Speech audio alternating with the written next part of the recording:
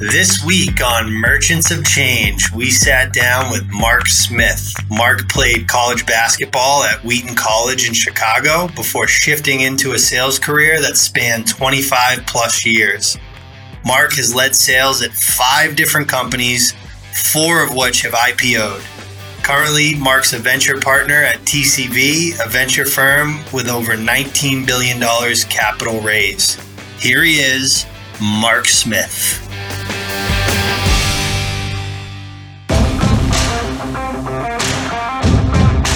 I'm J.R. Butler, co-founder of the Shift Group, and you're listening to Merchants of Change. This is a podcast about transferring the skills and behaviors we acquire as athletes into being a professional technology salesperson. Each week, we'll introduce you to a top performer who will help us understand how they became professional merchants of change.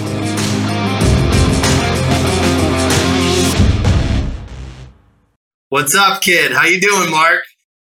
Doing phenomenal. It's a beautiful day in California. Oh, I love it. Every day is beautiful there, it feels like. That's the way I feel. Growing up upstate New York, it sure doesn't suck. I know. I took my talents to South Beach for the winter from Boston, so I'm loving the weather as well. There we go. So Mark, I know you've hopefully gotten a chance to listen to the show. We always try to the audience that we're trying to kind of go for is new sellers and people that are considering getting into sales. And we mainly work with former athletes, right? And you had a great comment to me about your athletic career, but you played at Wheaton College, played basketball. I think you're our first basketball player, so congratulations. Diversity candidate. Diversity candidate, exactly. You've been in sales for 25 years. We're gonna have some awesome conversation about your sales career. But I like to start with the sports stuff. So one question we always like to start with is tell us a little bit about your favorite memory playing sports. Yeah, I was definitely not groomed for playing hockey. And I think I was in 8th grade. I was 5'6" and $120, maybe $110, rail thin. But my dad played tight end for University of Colorado. So of course I had to play football, and it wasn't really an option. In 8th grade, end of the game, we're playing against our rival, Sleepy Hollow, and the coach says, "Okay, Smith, you're going in." And everyone's like, "Why?" And I guess he wanted everyone to get a chance to play. So he says, "Tell him to throw you a halfback option." So I go in the huddle, and I said to the quarterback, "Yeah, coach says throw me a halfback option." He goes, "No way." And I was like, "Yeah, no, seriously." He said it. So I went out, I turn around, the ball hits me in the chest. The guy tackles and holds the ball to me into the end zone. We win the game. Highlight of my athletic career right there. That is unbelievable, man. That is awesome. Did you play football after like Pop Warner age? Like, did you play in high school or no? Yeah, so I did play in high school, and because I was a decent basketball player, all the football players enjoyed taking it out on me. So I had grown like another 5 pounds, and they just beat the crap out of me until finally my senior year. I said to my dad, "I'm not playing football." He goes, and he had seen how horrible it was, and he's like, "Okay, you don't have to play." That's good, though. I like the multiple sports until you're like, that age, 17, 18 is when you should be specializing. You got kids now that are specializing in one sport at like 9 years old. I think it's crazy. Yeah, I do too, because you don't really know what you're gonna enjoy and what you're gonna be built for. Yeah, 100%. I'm curious to know, so you went on, you played college basketball at Wheaton. How do you think your teammates would describe you from Wheaton? I don't think they'd ever describe me as the best player on the team, but I ended up being team captain, and I think a lot of it was I was all about trying to make sure everybody could play their best, and given the skills I had, using them to, working hard and always putting in the extra effort. Yep. And you have a record there, right?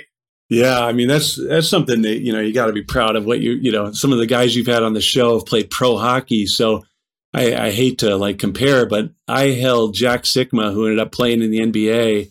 I held him to 54, which is still the Wheaton College record. I was just a defensive monster. 54 points. You're gonna, when you tell that story, you gotta throw the word only, right? Only 54 exactly, points. Exactly. I think it's still the record there. I think I still hold it. That's awesome. So did you, like, in college, was sales kind of like your trajectory, or like how did you eventually find your way into sales? Yeah, I actually was going to go to law school, and I after I graduated, my dad and mom were living in Tucson, Arizona, so I went down to Tucson. I was going to take the LSAT, and I was like, I actually don't want to keep going to school, so I'm going to get a job. And my that was really not an option for my dad for me to go get a job. So I looked in the newspaper, and there was multiple opportunities. They all asked what experience I had. I had none. And so I ended up selling direct mail door to door, which is junk mail. So all that junk mail you get in the package from Valpak or whoever, that's what I was doing in Tucson, Arizona, to hair cutters. And, it was just extraordinary. That's unreal. But by the way, I was preparing for the LSAT when I got my first sales job as well. Literally same story. I heard that episode and I thought that was classic. Yeah. So, I got to tell you, I crushed it. I made $9,800 in my first year. It was a good thing I was living at home. Well, I can relate. I was just excited that I could move from Busch Light to Bud Light. That was like, I felt like I made it. There we go. That is big time. How long were you in sales before you found like B2B technology sales? Yeah, so it wasn't that long. Tucson, Arizona wasn't this thriving metropolis for a college guy to, in fact, I went on a couple dates and girls are like, well, you're 22 and you're not married. And I'm like, I got to get out of here. So I moved to LA with no job, with no place to live, and with no friends that I even knew. I said to my parents, I said, I got $5,000 in my pocket. I'm going to LA. And in my first sales job, I was selling B2B. I was selling dictation equipment, door to door and on the phone, in Santa Ana, California, and hiding in the back of my apartment eating Taco Bell because I couldn't pay the rent. Oh my God. Amazing. And then how did tech land on your lap? Yeah, so I ended up, I was talking to my neighbor and I had moved on from there, selling that I moved up to Western Region manager a couple times. When I first did it, I was too arrogant and thought I knew everything and wasn't really coaching the reps, was basically telling them, just come on, this is easy stuff. Just go out and do it and work harder. And, I sucked as a manager. So I finally sort of figured out how to be a manager, and my neighbor said to me, he goes, dude, you're doing well. You should go to Silicon Valley and get into tech. And I was like, really? He goes, yeah. He goes, you're making good money, but you actually can get stock equity. And I'm like, what? What's that? And, I think that was, and so I interviewed with a company and ended up at a company called Network Peripherals, and it was phenomenal. We ended up a few years later taking it public. Oh, that's amazing. The first like explanation of equity to people is always like you're kind of wait, I can have like ownership in the success of the company. It's such an unbelievable concept when you first get it. I remember the conversation I had when I learned about it. And obviously you've had a few IPOs that we'll get into, but like in those, this is a little bit of a shift group pitch here, but, I'm curious to get your take as a sales leader, what your experience has been like with people like you and I, right? Former college/elite level athletes from a sales perspective. Yeah, elite's a stretch, but we'll just go with athlete. So I absolutely love hiring athletes. In fact, we we at Rubrik, at the last company I was with, that's a company that's doing very well in the marketplace. We almost had, without setting it in writing, a hire athletes or nothing. And we had a chess champion. We had people that played lacrosse overseas. We had people that played cricket, which I'll never understand that game. No way. But we had athletes, and we created this culture of leveraging that competitive drive to where every day we were having Nerf ball shooting contest. If you got an appointment, you got one shot, and there was prizes, and we just leveraged it. And I love hiring athletes, to be honest with you. I think almost exclusively the best reps I've had over the last 25 years have been athletes. That's amazing. I agree. Like, you get the competitive side, but I think the other piece that people don't talk about with athletes is athletes are used to practice. So you can really build a culture of like growth and development when you have a bunch of people with that mindset that they've spent their entire life trying to get better at something. Now it's like, all right, now you need to try and get better at this. You know what I mean? Yep. I hadn't really thought about that as much as the competitive side, because the competitive side, we leveraged like crazy, right? But I think you're right about the practice and putting in the effort. And it's no different than the guy who goes and goes out and takes that extra 100 shots after everyone goes in the locker room, right? That's the mentality. I used to go to Taco Bell in that first junk mail job, and then after everyone was gone from the office, I'd go back to the office and just do mailer cards and send out like 100 mailer cards when everybody else was off, having a Bud Light. Yep. Sometimes people need to realize there's really no secret. It's just work really hard. And that's a great example of it. I imagine like you've been a leader for so long. You've probably had a lot of mentor-mentee relationships. And I feel very grateful for what I do now, which I get to work with young people every day that are just starting their career. And the way our business works is we typically put our athletes in front of multiple companies, and they get multiple offers. And you've got a little bit of a magic wand in terms of picking companies. I'm curious, like, what would you advise a fresh new sales face, like a BDR, like what should they be looking at when they're looking at potential employers for their first sales job? Well, I think there's so much better tools today, JR, and you talk about it in some of your other segments. First of all, I got to put a plug in for Shift Group. I love what you guys are doing. When I first heard about it, I was like, I've got to get I work as a partner at TCV now, and venture capital firm, and I've got to get Shift Group involved, which I'm sure you're okay with. But I love it because you're giving people the tools. And so what were the things I would do? I would go on LinkedIn. I would look at the current reps. I would connect with them on LinkedIn and say, hey, looking at your company, do you mind if we have a 5-minute call? And then I'd go to the former reps. And that's when you really find out what the company's like and why did they leave, and did they leave because it was a bad environment or not. And it's so funny. People are willing to help you out as a new guy or a new kid. They're willing to help you out if you just ask. Totally. Yeah, squeaky wheel gets the oil, without a doubt. On the company characteristic side, right? Like I try to actually emphasize with our kids, like, you're not necessarily going to find some product you're super passionate about, right? Like, Rubrik, amazing technology, data management. But like a 23-year-old kid isn't going to understand how important that is in the industry. So I always say, hey, your network is your net worth, right? Like the people you're going to work for initially are going to build the foundation for you.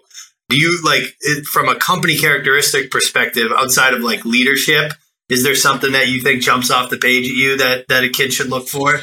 Yeah, I happen to agree with you, not to get caught up on the tech. Am I excited about the tech? Because what you find out is, Rubrik is a great example. When I joined Rubrik, we were a backup storage company.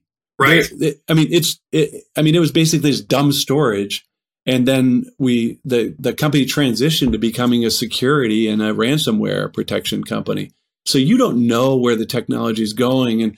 And frankly, I was at a company, Infoblox, selling DNS DHCP, which is the IP management.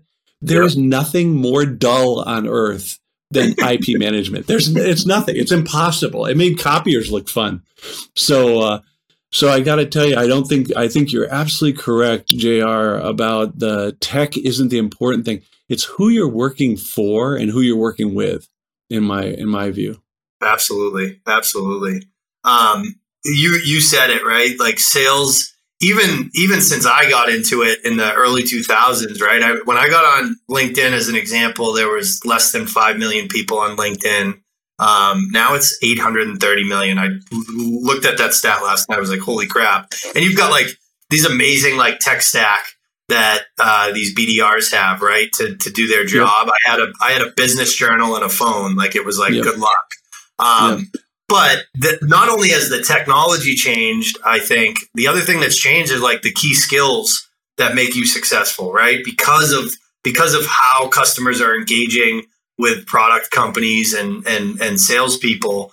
What do you think from a sales skill perspective is really important in 2022, 2023 now for an entry-level person? Yeah, I think, one of the best sales guys who ever worked for me was committed to 100 dials to companies a day. And every single day he'd say to me, whenever I rode with him in the field, he'd say, hey, Mark, I'd love to hear about the kids, the family, everything else going in your basketball career, which is amazing. I'd love to hear all that stuff. But I got to make a few calls because I got to get to my 100 today in between the appointments that we have. And we'd have 4 or 5 appointments. He got to his 100 dials every day. And I think, to me, that hasn't changed, frankly. And I loved your Reebok story. That was a great session, talking about that Reebok, getting creative ways to get in there and not being afraid to do face to face and to get on the phone. I think people hide behind email and social media. At one of our startups that we invested in, they just terminated a rep, and he was the most prolific social media rep ever. But he was educating the world on potentially not even wanting this, blocking this company. He did so much social media, and he was hiding behind it instead of just getting on the phone and getting after prospecting. Yeah. I tell people when they talk about social media selling, it's like, it's a lot easier said than done. And at the end of the day, more is going to be said than done, right? Like I love it. It's high activity. And especially nowadays with the noise out there, you do have to be creative, right? Even if you're selling the best technology in the world, the person you're calling is getting 55 to 100 other calls, right? Like, and emails and LinkedIn messages. So that creativity is enormous. So Tom told me, our producer Tom said he asked you about mentorship, and you talked about Tom Mendoza, who I love that name came up. I've been fortunate enough to spend a couple nights with Tom in New York City. Some of the funniest jokes, by the way, that I've ever heard. Without a doubt. He probably reused ones that he used on me. But tell me a little bit about like your mentor-mentee relationship with him and what you learned from him. Oh man, I can't tell you enough good stuff about Tom Mendoza. Tom is absolutely, and I actually think it's I would say it was one of the best decisions or choices I made in my entire career during the interview process with this company, NetScreen, a firewall company that we took public. I'm interviewing with Tom. I'm in his office over at NetApp. And I said to Tom, I don't know if I want NetScreen, because I had a few options. I said, I don't know if NetScreen wants me, but I have just one ask of you. And he goes, you're in no position to ask me for, if you know Tom, he's like, you're in no position to ask me for anything. What do you mean you're going to ask me for something? I said, well, I'm going to ask anyways, Tom. I said, if I take the job, can I get an hour of your time once a month? And that was the best decision. That was one of the best decisions of my entire career. And I'll tell you, Tom, the Notre Dame stories are epic, largest single endowment ever to Notre Dame. And, that's an epic story, Mendoza School of Business. But every meeting I went to, the difference with the mentor relationship is he could have talked about Notre Dame every time we went for an hour. And I always had two issues that I wanted him to help me on. And he's so brilliant as a sales leader that's something that I see now with people who ask me to be their mentor. I'm like, okay, you got to bring two topics that you want to talk, because just updating me on the business, that doesn't do me any good. Are you there to learn or not? And if I can't teach you something, then drop me as a mentor. But Tom was spectacular. Yeah, and not only does it not do anything for you, it doesn't do anything for them if all they're doing is a commercial for themselves, right? Like they should be coming with help. How do you think, what's a good way for young people to try to identify mentors? Look for the top sales rep. Yeah. If I'm a BDR, having started off as that, I just wanted to know the top sales rep. And my and my son is in sales now. And what did he do at his new company? The first thing he did, and I didn't even tell him, the first thing he did is he looked for the top sales rep. And the funny thing is, the top sales rep is always willing to help. Always. Almost without exception. And they're like, okay, I'll help you out, kid. I know you're young. And if you go in with the right attitude of, man, I've seen your results, and I would love to just understand what you did to be successful. I mean, who's not going to want to talk about themselves? Totally, 100%, especially salespeople. Yeah, especially salespeople. Yeah, that's so good. Look at the leaderboard. Talk to the guy at the top, guy or girl at the top, 100%. So switching gears, you have built some amazing organizations, some great sales teams. A large part of our audience is kind of kicking off their process and meeting with, future Mark Smiths in terms of sales leaders. I'd love for them to hear a little bit about, when you're interviewing a potential hire that you're going to bring into your organization, what are the kind of things that you're looking for and listening for in sales candidates? I think the first thing is drive. It's no different than athletics from that perspective. It's why, and drive and motivation. Why do they have to win? So I moved away from Tucson, and my dad said to me as I was leaving, gave me the big hug and said, hey, listen, you're always welcome to come home. That was never, ever, ever going to happen. That would never happen. And so that I had this motivation of, I couldn't pay the rent. I was in the back room eating Taco Bell, and love Taco Bell, not really, but that food is horrible after a while. So I had this motivation, and when you interview a guy and I ask him, what's driving you? And they say, well, I really want to be successful. I want to be in your job. And I'm like, okay, well, what do you think it'll take to get there? And then at some point I ask him, what else are you into? What gets you excited? And the guy who tells me that he's so excited about cooking and starts explaining all the stuff he's done in cooking. I suck at cooking. I have no interest in cooking. He missed the audience. He completely didn't read the audience. And by the way, all I'm trying to do is understand if he's really motivated enough to work those extra 3 or 4 hours a night when everybody else is off at cooking class with their girlfriend. So, right.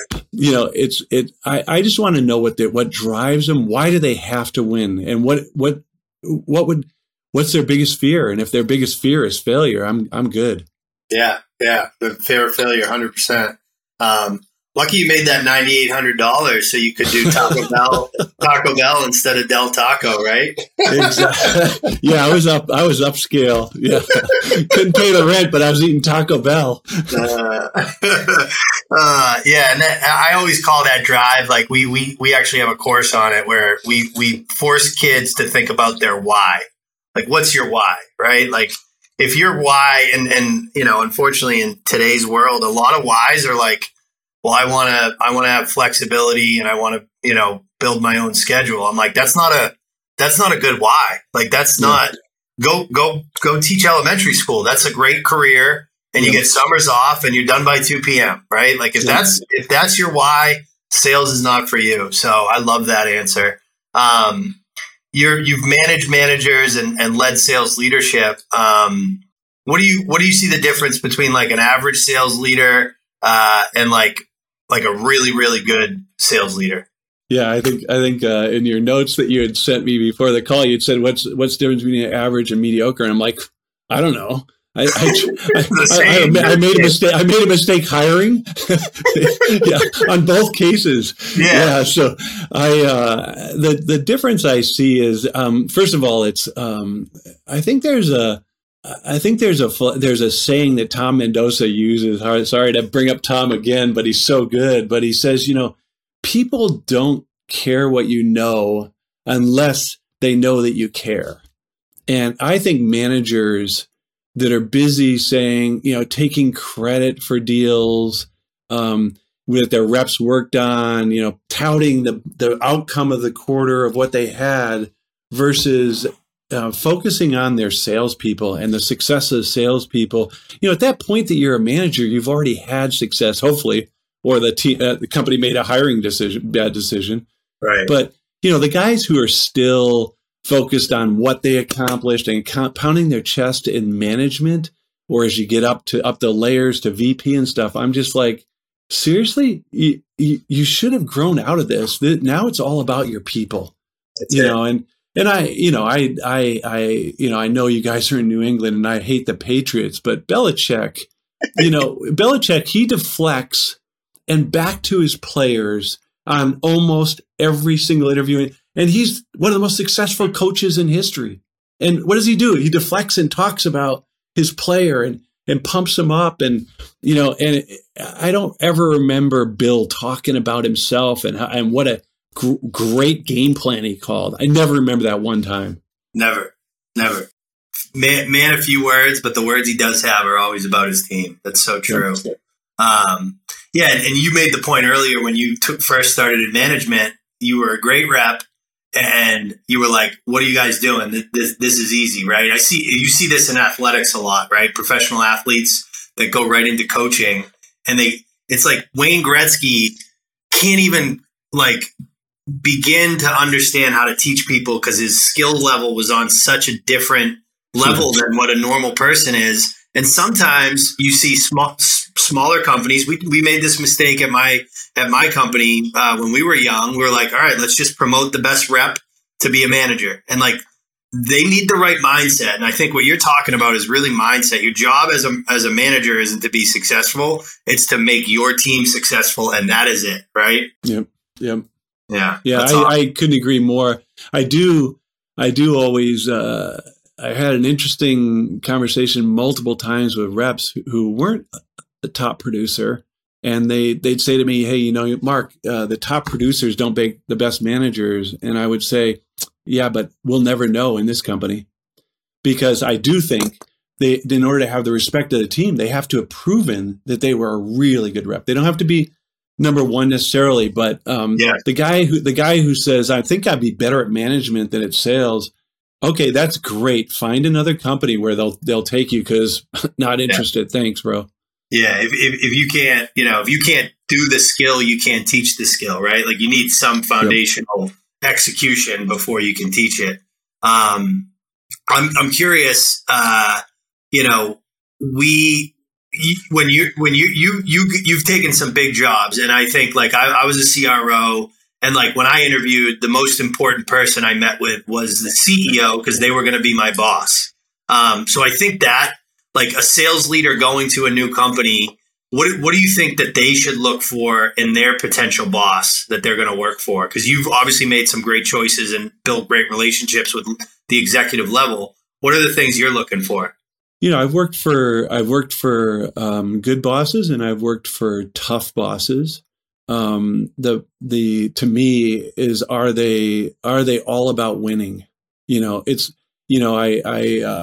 I love companies that, we're heavily involved in a nonprofit called International Justice Mission, but that's not the purpose of the companies that I worked for.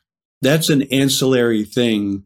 That's a nice thing that I'm involved in, but the purpose is to go win. And I think the the boss who is desperate to win, and a lot of their questions of you are, what drives you? Why do you have to win? And where have you shown that in your background? Indicates a lot of where their mindset is. 100%. Yeah. You need because then they're going to make decisions that are best for the company and not selfish, and for them to be able to beat their chest. But they're gonna go team first all day because they want the team to win. They want the company to win. That's a really good way to look at it.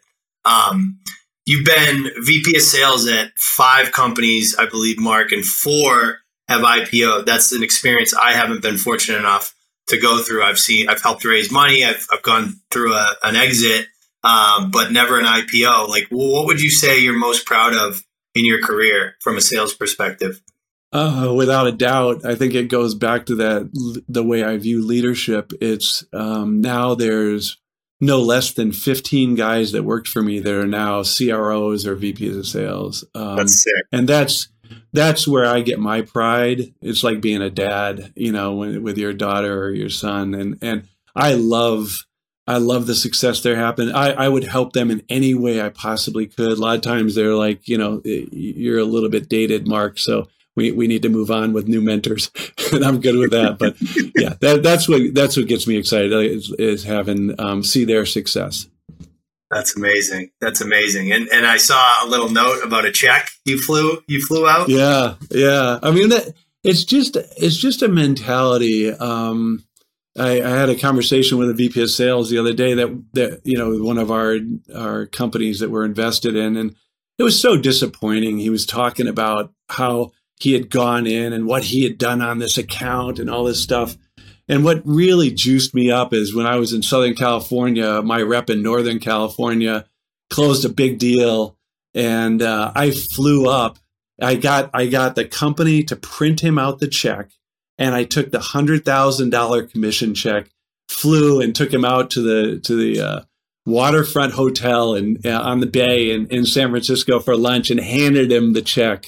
And it was for me. I mean, and he was like blown away. But they're lifelong friends now. And that's the kind of loyalty you want on your team. And you don't get it by telling them what a great guy you are. You get it by your actions. Totally.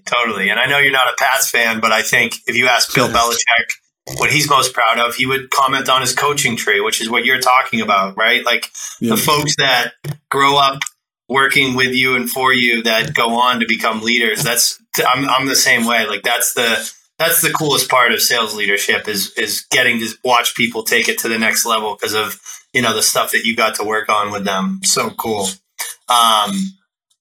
So this is a couple closing questions.